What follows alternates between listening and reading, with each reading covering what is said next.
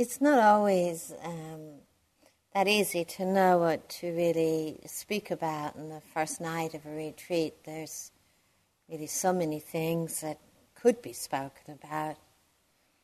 But I think this evening I'd like to continue with this theme that we've been emphasizing since we began, which is really about the kind of attitude that we are bringing to our practice, the qualities of heart and mind that actually really allow our own practice to deepen and to develop. So this evening I'd like to reflect on this theme of gladdening the mind, or gladdening the heart. Being aware that in this teaching the words mind and heart are used interchangeably and not separated into two different spheres or dimensions. I'd like to begin with a poem by Naomi Shihab. She says it's difficult to know what to do with so much happiness. With sadness, there is something to rub against, a wound to tend with lotion and cloth. When the world falls in around you, you have pieces to pick up, something to hold in your hands like ticket stubs or change. But happiness floats. It doesn't need you to hold it down. It doesn't need anything. Happiness lands on the roof of the next house singing and disappears when it wants to. You are happy either way. Even the fact that you once lived in a peaceful treehouse and now live over a quarry of noise and dust cannot make you unhappy. Everything has a life of its own. It too could wake up filled with possibilities of coffee cake and ripe peaches, and love even the floor which needs to be swept. Since there is no place large enough to contain so much happiness, you shrug, you raise your hands, and it flows out of you into everything you touch. You are not responsible.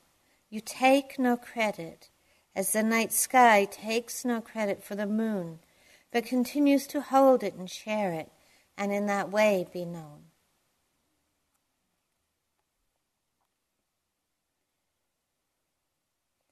A lot of our practice really does begin with cultivating, I think, this very profound art of inner contentment. And in this sense of contentment is probably one of the most rare and precious great gifts we can find in our lives.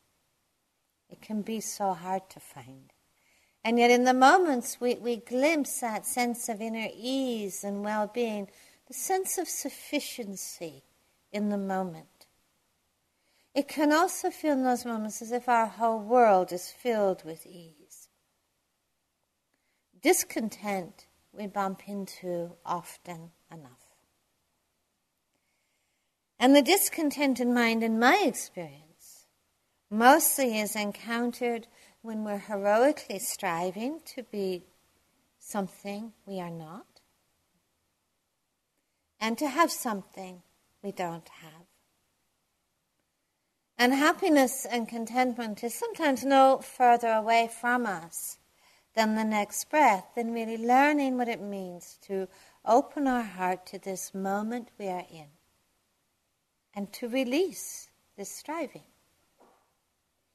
In truth, life really doesn't have to be perfect for us to find peace. Our minds, our bodies, our hearts don't have to be perfect for us to find a sense of ease and contentment. And our meditation certainly doesn't have to be perfect. But then this sense of ease and contentment really is about what we allow to fall away. And sometimes what we're allowing to fall away is resistance or fear, or the striving for something else, something apart. Now, Siddhartha, in his early years of practice as an ascetic, made heroic efforts to transcend this imperfect world. If you remember the time of, if you did a little history, but at the time of Siddhartha's practice, the kind of spiritual climate, the spiritual ethos of that time was really to regard life as a problem, to regard the body, the mind, relationships, everything as a kind of obstacle to liberation. And so the whole spiritual path was one which was directed towards overcoming, towards getting away from, transcending.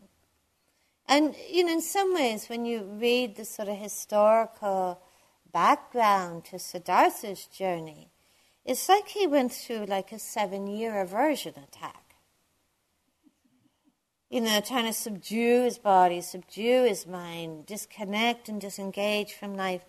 And there was this turning point that is spoken about in the discourses when Siddhartha was sitting on a hillside and Siddhartha remembered a time when he was a small boy and he was sitting on a hillside and he was looking down at a farmer ploughing his fields. And he remembered from that time it being a time when there came to him this remarkable sense of ease and peace and sufficiency. And it really wasn't a product of striving. It wasn't a product of finding this perfect moment. It wasn't a product of becoming something. It was born of actually reconnecting and discovering this inner capacity for ease and contentment. And actually so much of the teaching from that point actually recalls or kind of draws upon that story, that experience, especially when the Buddha says so often that the sources of joy, the sources of sorrow live within our own hearts. Now, the first day of a retreat, I know it can be a really difficult day. And one of the reasons that it's difficult is that we meet so directly everything that seems so imperfect. And there's nowhere to hide, especially here. There's nowhere to hide from our body. There's nowhere to hide from our mind. There's nowhere to hide from our roommate. There's nowhere to hide from the reality of our practice, which often seems so other than we imagined it's supposed to be.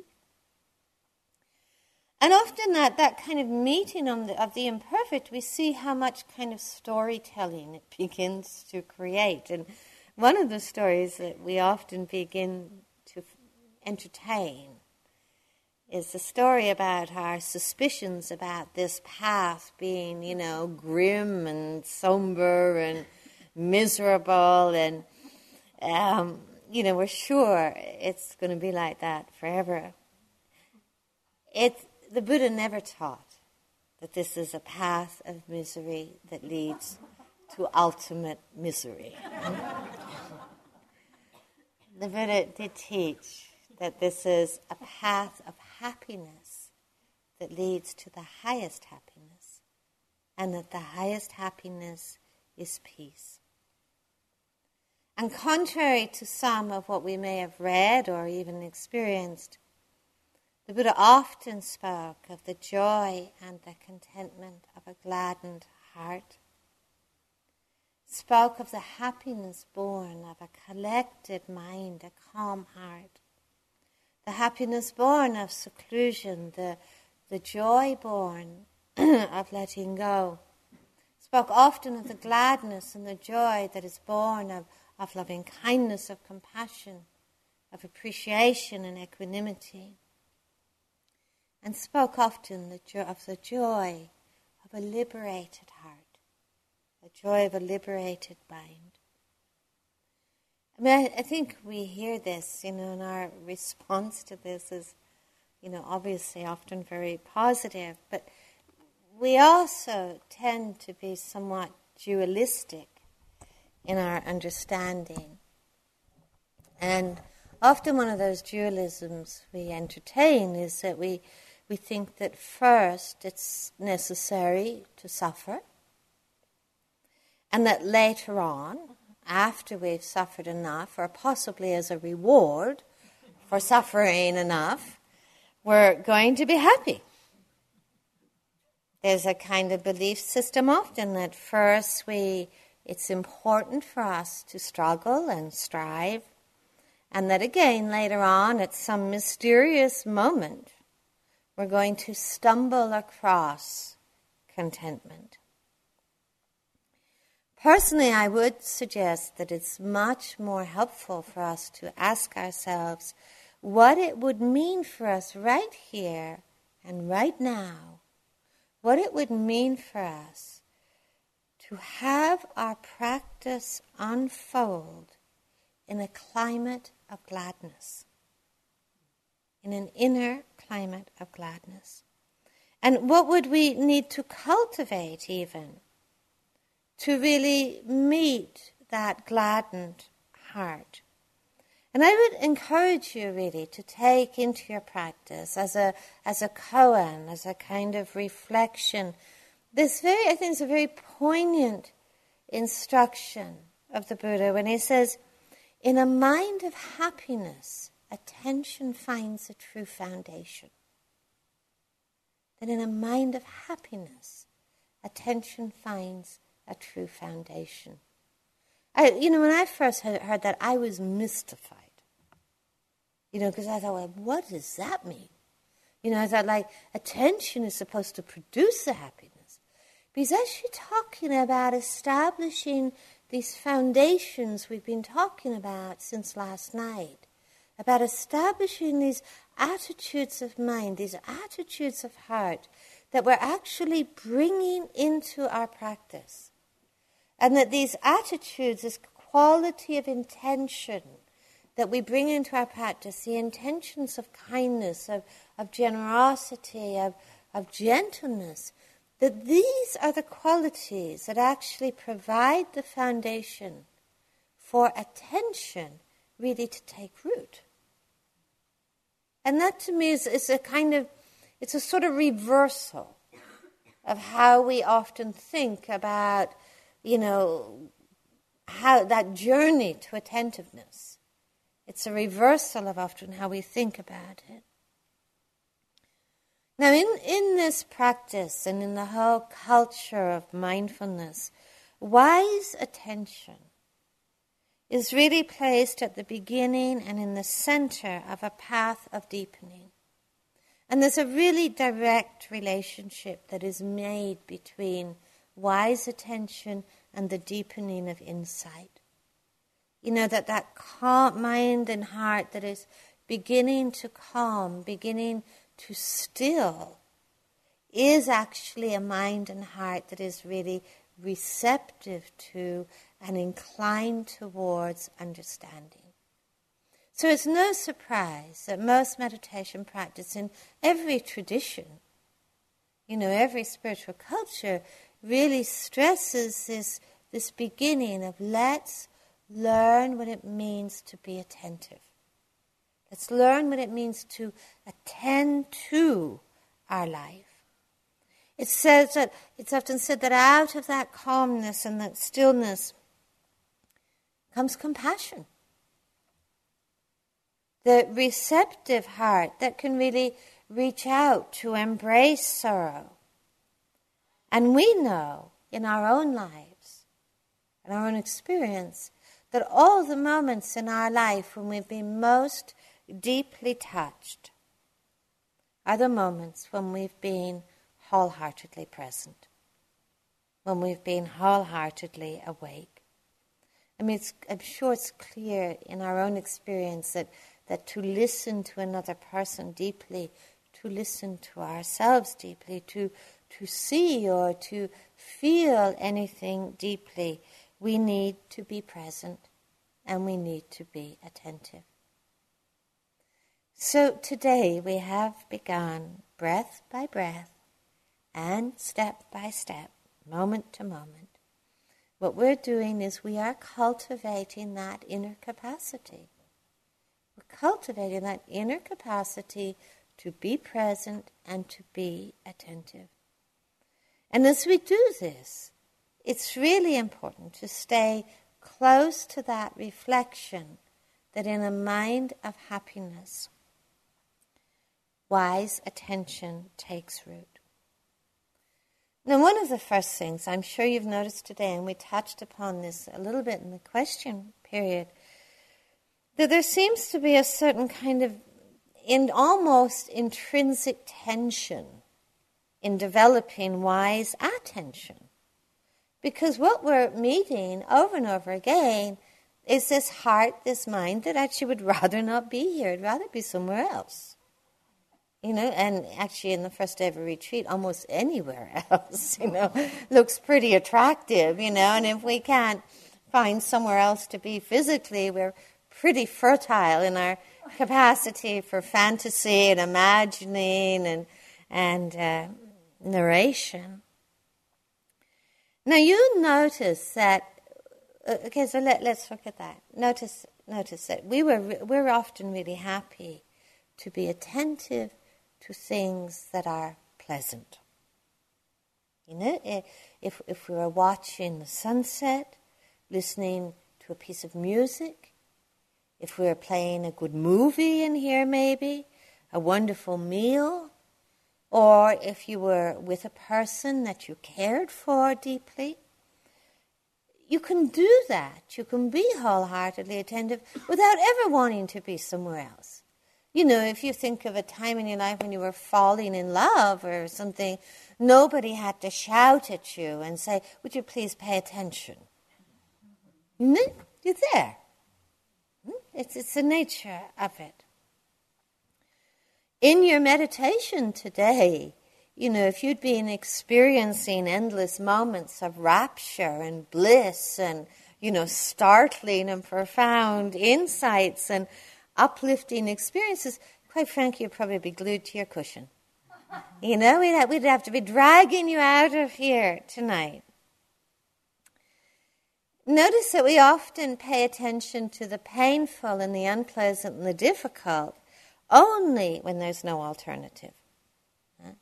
Often only when all our strategies of avoidance have been exhausted. And we see it in our life and our practice when something is more neutral, and that's actually quite a lot in life. Mostly our attention just slides away. And we say, oh, this is boring, and we just dismiss, actually, very large parts of our life. So here is the first kind of insight in this practice, and it's the first tension that we meet, and the first also the invitation to actually discern what is wise attention. To know the difference between this kind of attention that I was speaking about a moment ago, that's entranced by the pleasant, enduring the unpleasant, spacing out in the neutral. To know the difference between that kind of attention, which in this tradition is called childlike concentration, and what is a mature attentiveness, what is a wise attentiveness. And I would almost define wise attentiveness as really simple. The willingness to attend to all things with equal respect. The pleasant, the unpleasant, the neutral. And to find that willingness to attend to all things with equal respect, I'm sure you know in your own experience that this takes really quite a shift in attitude.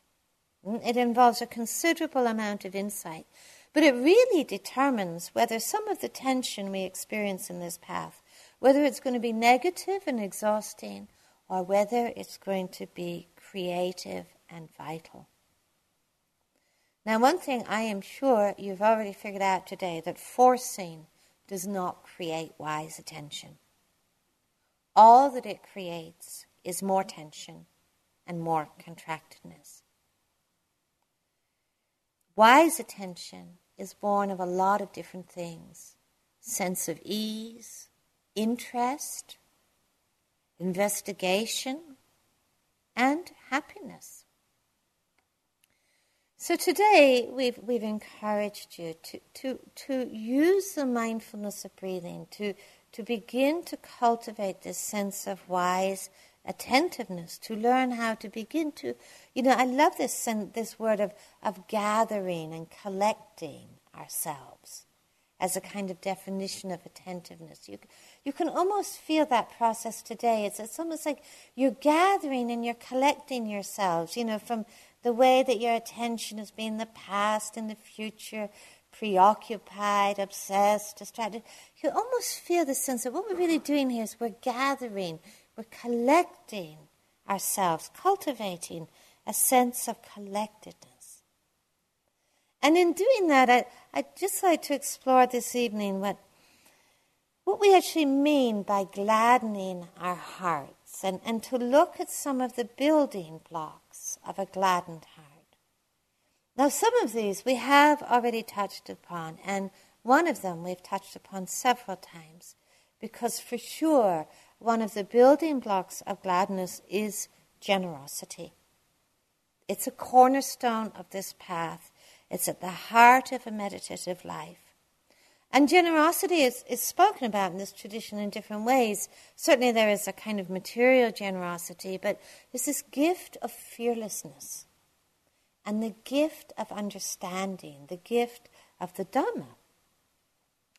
Now, it's really hard to listen to this teaching and not hear over and over again this emphasis that we are learning to be generous. And to be generous, it means often for most of us, learning about letting go and about not holding. Not withholding. Because, we experience that, this is kind of like, earth wisdom, like we experience it every time in our life, whenever we're holding on to anything. The almost visceral, the immediate effect of that is this kind of sense of contractedness and tightness. It's really important to know that on the experiential level, to really have a felt sense of that. Because then, if we have a felt sense of the painfulness of holding and contracting around things, then we understand that we learn how to release things. We learn how to let go, not because it's the right thing to do, or it's what good yogis do, or it's what we're supposed to do, but we learn to let go out of kindness, that it is a gesture of kindness. It's a gesture of compassion. Letting go, in truth, is a very direct way of gladdening our lives and our hearts. So how are we generous to ourselves here? And I think this is also important, because often we think of being generous to ourselves as a kind of a sort of deluded loving kindness, sort of foolish loving kindness. We could think, well, I'm having a hard day today, I wonder, like maybe I'll kind of order a pizza, or I'll take a trip into Barrie to catch the highlights, or I'll go to sleep, I think, just being generous to myself. But it's actually not. The true generosity to ourselves is actually learning to let go of discontent. That's actually the biggest generosity to ourselves. And learning to let go of that discontent, particularly that is rooted in these heroic struggles to be what we are not in this moment and to have what we are not. Just think of the painfulness that is born of that so often in our lives. So we learn to be content with agitation. We learn to be content with a grumpy mind. We learn to be content with resistance. In the Tibetan traditions, they tell this story. It's a very implausible story, but many of these stories are. They tell this story about this wealthy king who could never be content, never appreciate anything else. Life was joyless because he never felt like he had enough, and he was always coveting what his neighboring kings had. You know, they had more land, they had better cows, etc., etc. So the name of this king, when it's translated from Tibetan, and this is the implausible part, the name of this king was King Hard to Please. Which is something that kind of always makes me smile, because I'm just aware of how many times in my own practice, my own life, I meet Madam Hard to Please.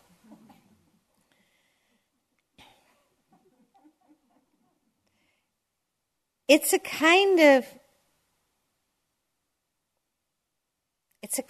resistance to what is. It's often a kind of mind of refusal to be with discomfort.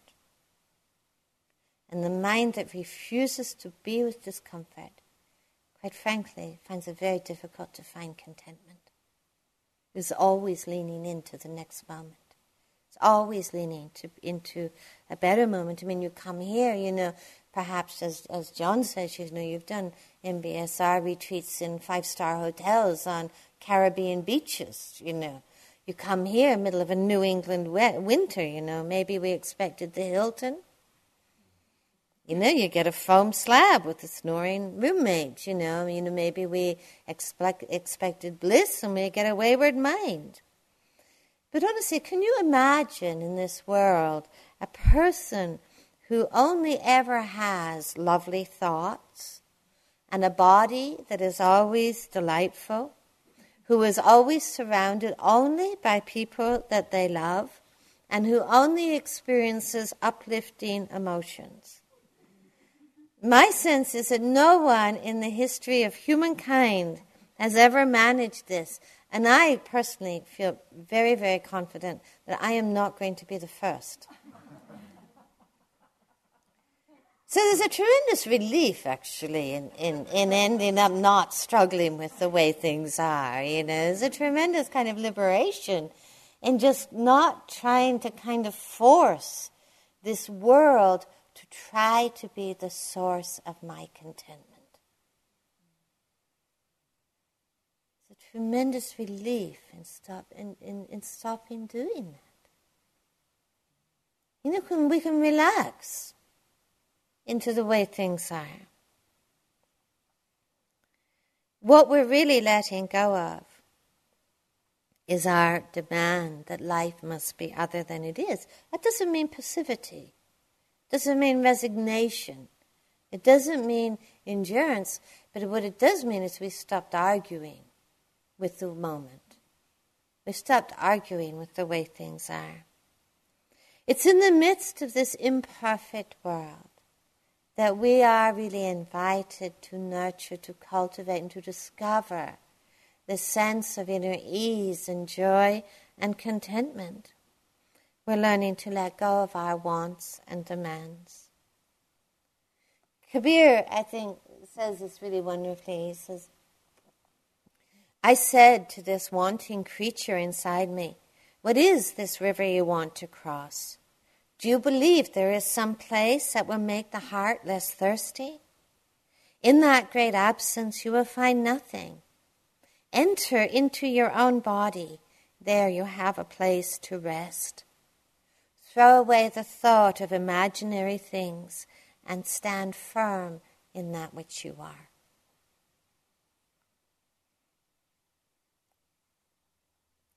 Generosity is sometimes learning to let go of some of our preoccupations, the ways that we can obsess so endlessly about how things should be. Again, in the Tibetan traditions, it's often said that preoccupations will not end until the moment we die, but they do end when we put them down, that this is their nature.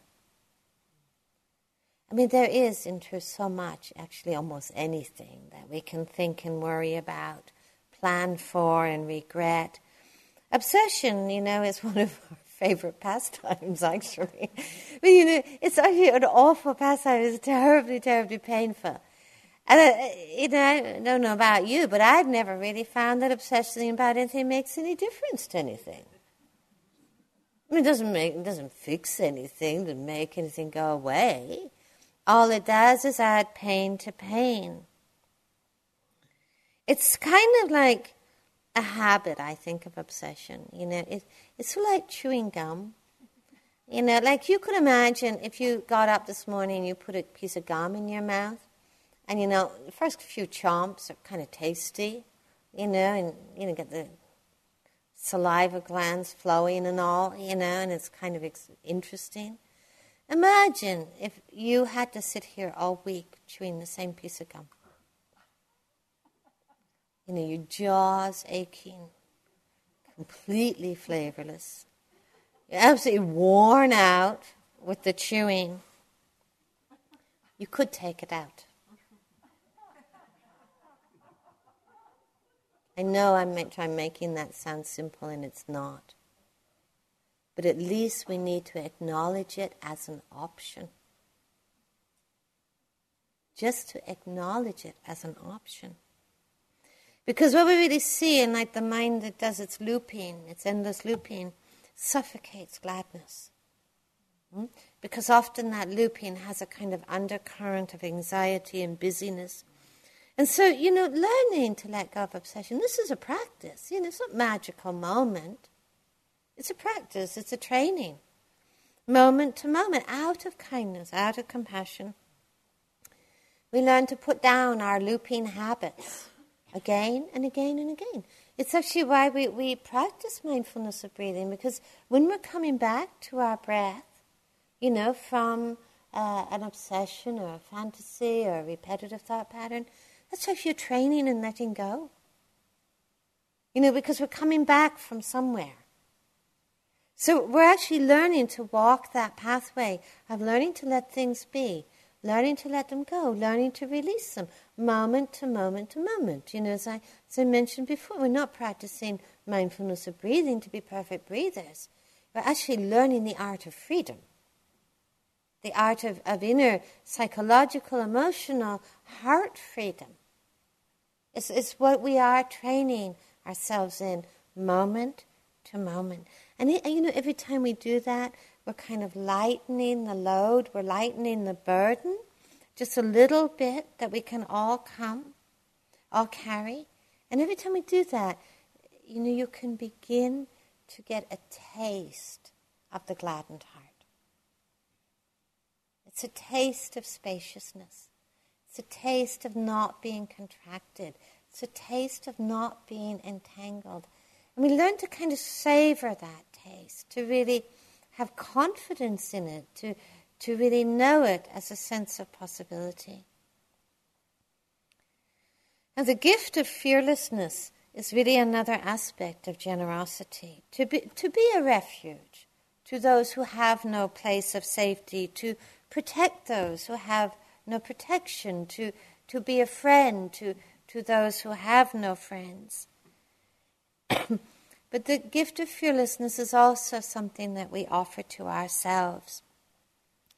Mostly what we will see in our practice, and I'm sure you see this, many of you in your work, that aversion and fear are the proximate causes of disconnection. What we are averse to or fearful of, we will tend to try to distance ourselves from. And in truth, there is so much that we find that we can turn away from in ourselves. All the thoughts, the emotions, the experiences that we condemn or judge or dismiss in ourselves. And actually we can do this so often that we quite forget what it means to be a friend to ourselves, to offer protection to ourselves, to be a refuge to ourselves. So we actually see in this practice, a lot of what we're doing is we are cultivating the generosity of non-abandonment. And that's often how I really see mindfulness. It is non-abandonment. And our practice is and can be an expression of that kind of generosity in every moment, where we don't abandon anything. Not the wandering mind, not the shuffling neighbor, not the thought or the feeling that we don't like. We say this too is worthy of our attention. And sometimes it is said that the world is full of choices, but at times the only choice that we have is what attitude we are going to bring to this moment. Another of the threads, or that we might say the building blocks of the gladdened heart, is this quality of appreciative joy, appreciative happiness. The word in Pali is mudita. Actually translated from Pali, mudita means a heart of gladness. And in Zen, there's a wonderful haiku that says, although I am in Kyoto, when the cuckoo sings, I long to be in Kyoto.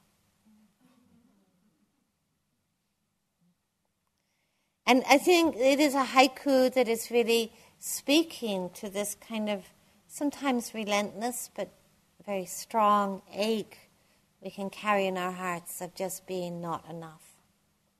Like the moment's not enough, we're not enough, something missing, something absent, something we have to strive for.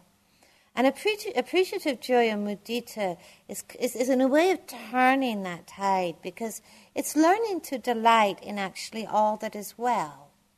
It's learning to delight in and to appreciate all that is lovely, all that makes our hearts sing. I mean, I know that when you sit with an aching back or a wayward mind or frustration or doubt or endless busyness, we're so sure that we're far from Kyoto.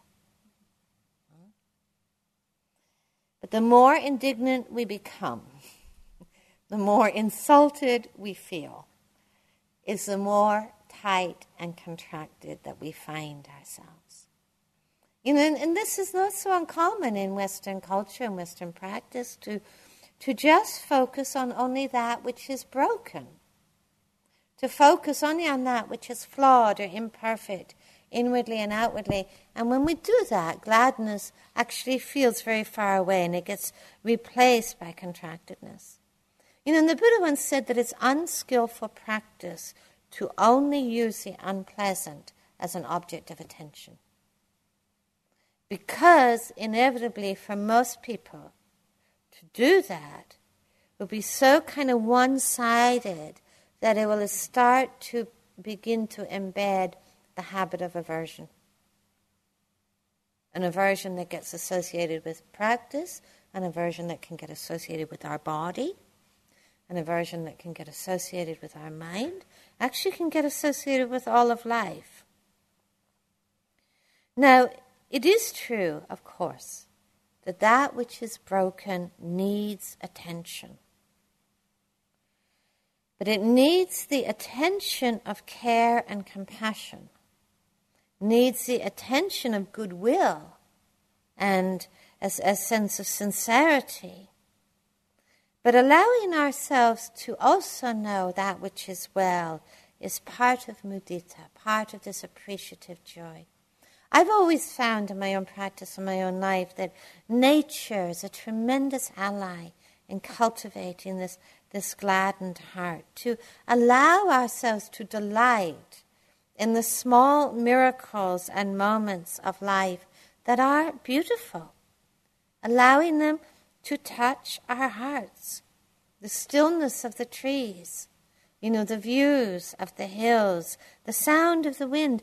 And I would really encourage you to take some time in your days here to connect also with that which is lovely. Truth is, there is enough that is hard. You don't have to go looking for it. We need to know also not to forget about that which is lovely inwardly and outwardly. It's like really noticing how this capacity to be wholeheartedly present kind of illuminates our world. That's the purpose of mindfulness. It's to illuminate our world inwardly and outwardly. It's to open some of the closed doors of our heart and to be touched. And it's not a sacrifice of mindfulness. I sometimes find people get so tight in retreat. Did I miss that one step, or did I miss that one breath? They get so tight about being present that actually they really lose connection with that sense of spaciousness, and they're afraid that actually to look at a tree is somehow a sacrifice of mindfulness. It's actually not.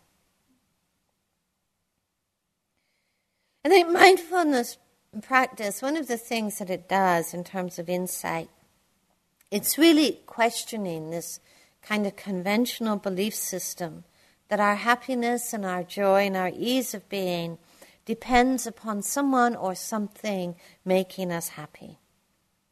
And we all know there's a lot of suffering in that externalization of the sources of happiness and the sources of sorrow, because it only leads to a life of avoidance and pursuit.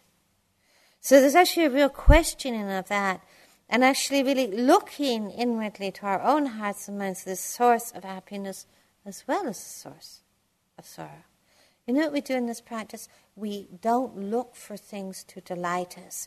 We awaken our capacity to be delighted. It's a vast difference between those two. Learning to awaken our capacity to be delighted, our capacity to be touched, our capacity to feel the aliveness of the moment. And that's born of our willingness to attend to and to celebrate blessings. You know, appreciative joy, this was actually never a big part of my internal repertoire. I actually had to learn about it. Then one of my colleagues, you know, he was very aware of this. You know, and when I used to teach with him, I would kind of show up in the morning and he'd say, "Christina, did you sleep well?" I said, "Not bad." He said, "You know, did you wake up healthy?" "Yeah, pretty good, you know. You have enough to eat?" "Yeah, absolutely fine, you know. You're warm enough? Is your family well?" You know, and moment by moment I could sort of feel myself getting happier and happier, you know. And it was like just, it wasn't contrived, but it was just really sensing how that capacity for appreciation, it needs as much attention as the capacity to attend to the difficult. They both need something. It is not a way of, we don't live in a perfect world, but our capacity to meet with, sometimes to bear, and sometimes to understand the imperfect and the difficult is made so much easier by our willingness to soften and relax and release this demand that life must be other than it is. And to bring to the moment this kind of open-heartedness and that capacity to be touched. I mean, we can see so clearly that when our heart is closed, the world feels closed to us too. When we don't see fully or deeply, nothing can touch us. And when our mind is weary, everything looks dark and tired. And the aliveness and the loveliness we all long for really begins with enlivening our own hearts. And as Rumi once said, "Today, like every other day, we wake up empty and frightened. Don't open the door to the study and begin reading. Take down a musical instrument. Let the beauty we love be what we do. There are hundreds of ways to kneel and kiss the ground."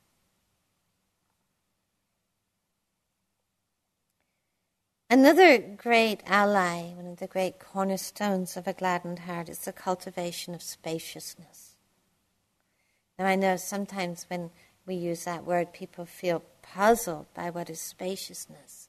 I mean, we surely know what it feels like to be spacey, or to be spaced out. But that's not actually what is meant by spaciousness. I spoke to a monk once who heard that his teacher was dying in Thailand, so he went to make a last visit in the anticipation of receiving some special last words of wisdom from his teacher. And his teacher said to him, "Notice the difference between the mind and the activities of the mind." And at first he said he felt really disappointed. Like he thought maybe his teacher was delirious or something, and what on earth did he mean? But then he realized this was a teaching about spaciousness. And I'll give you a few examples of this. You know, when you walk into this room, or walk into any room in your life, usually our attention is drawn to all the things in the room, isn't it? The chairs, the cushions, the lights, the plants.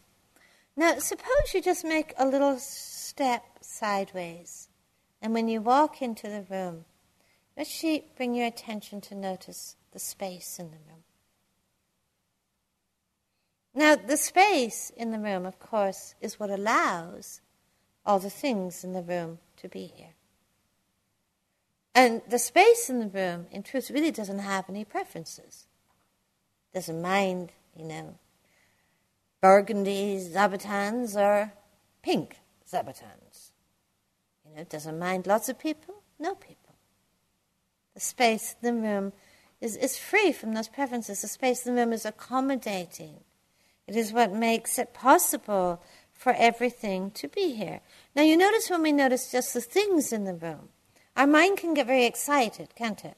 Oh, I like that, I don't like that, I would arrange it this way, maybe we should turn things around, we should get rid of that. You notice how the mind gets excited, can get agitated about the things in the room. The space is actually very still. It is not preoccupied with what appears. You take another exercise, listening or hearing, just resting in that quality of hearing. And the sounds that arise. We hear the silence. And the sounds arise out of that silence, and they fall back into that silence. Sometimes there's many sounds, sometimes there's few. Sometimes they're lovely, sometimes they're not so lovely. The silence really doesn't have preferences. And again, when we listen, we're often really drawn to what we hear. But what about just listening, noticing the space between the sounds and within the sounds, the silence between the sounds, the silence within the sounds? Musicians will tell you that it is silence that makes music possible. Suppose you shifted that into your practice and into how you contemplate your own mind.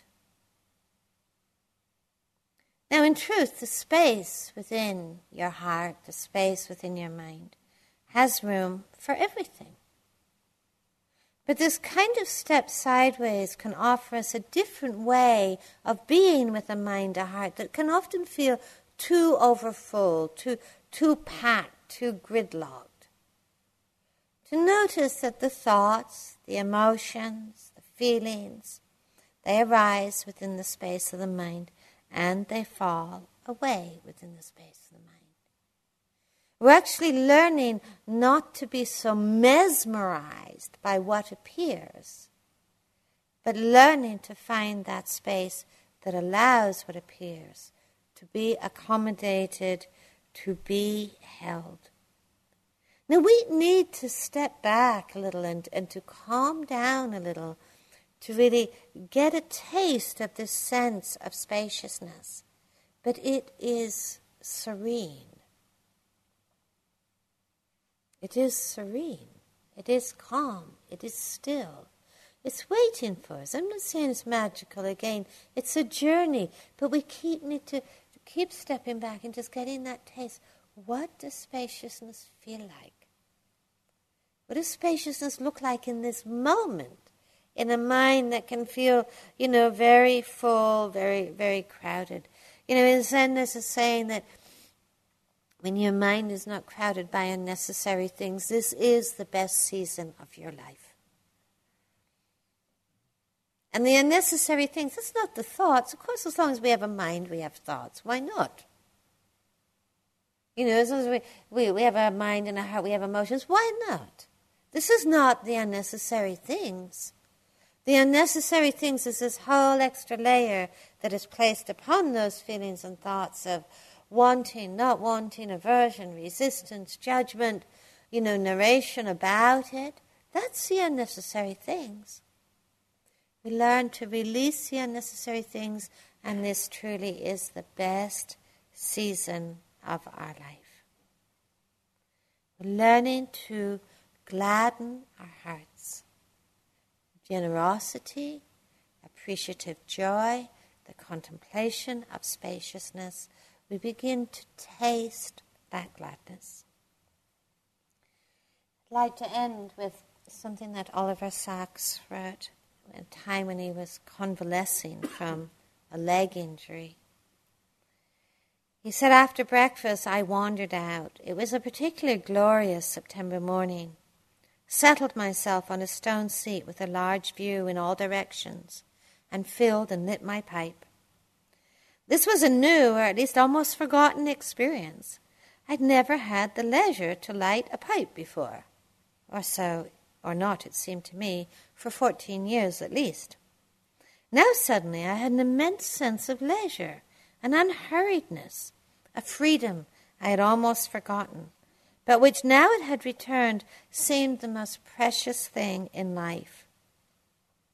There was an intense sense of stillness, peacefulness, joy, a pure delight in the now, freed from drive or desire. I was intensely conscious of each leaf, autumn-tinted on the ground, intensely conscious of the Eden around me. The world was motionless, everything concentrated in an intensity of sheer being. Now on this morning, as though on the first morning of creation, I felt like Adam beholding a new world with wonder. I had not known or had forgotten that there could be such beauty, such completeness in every moment. I had no sense at all of moments, of the serial, only and of the perfection and the beauty of the timeless now. We have just a moment quietly together. We'll have a walking.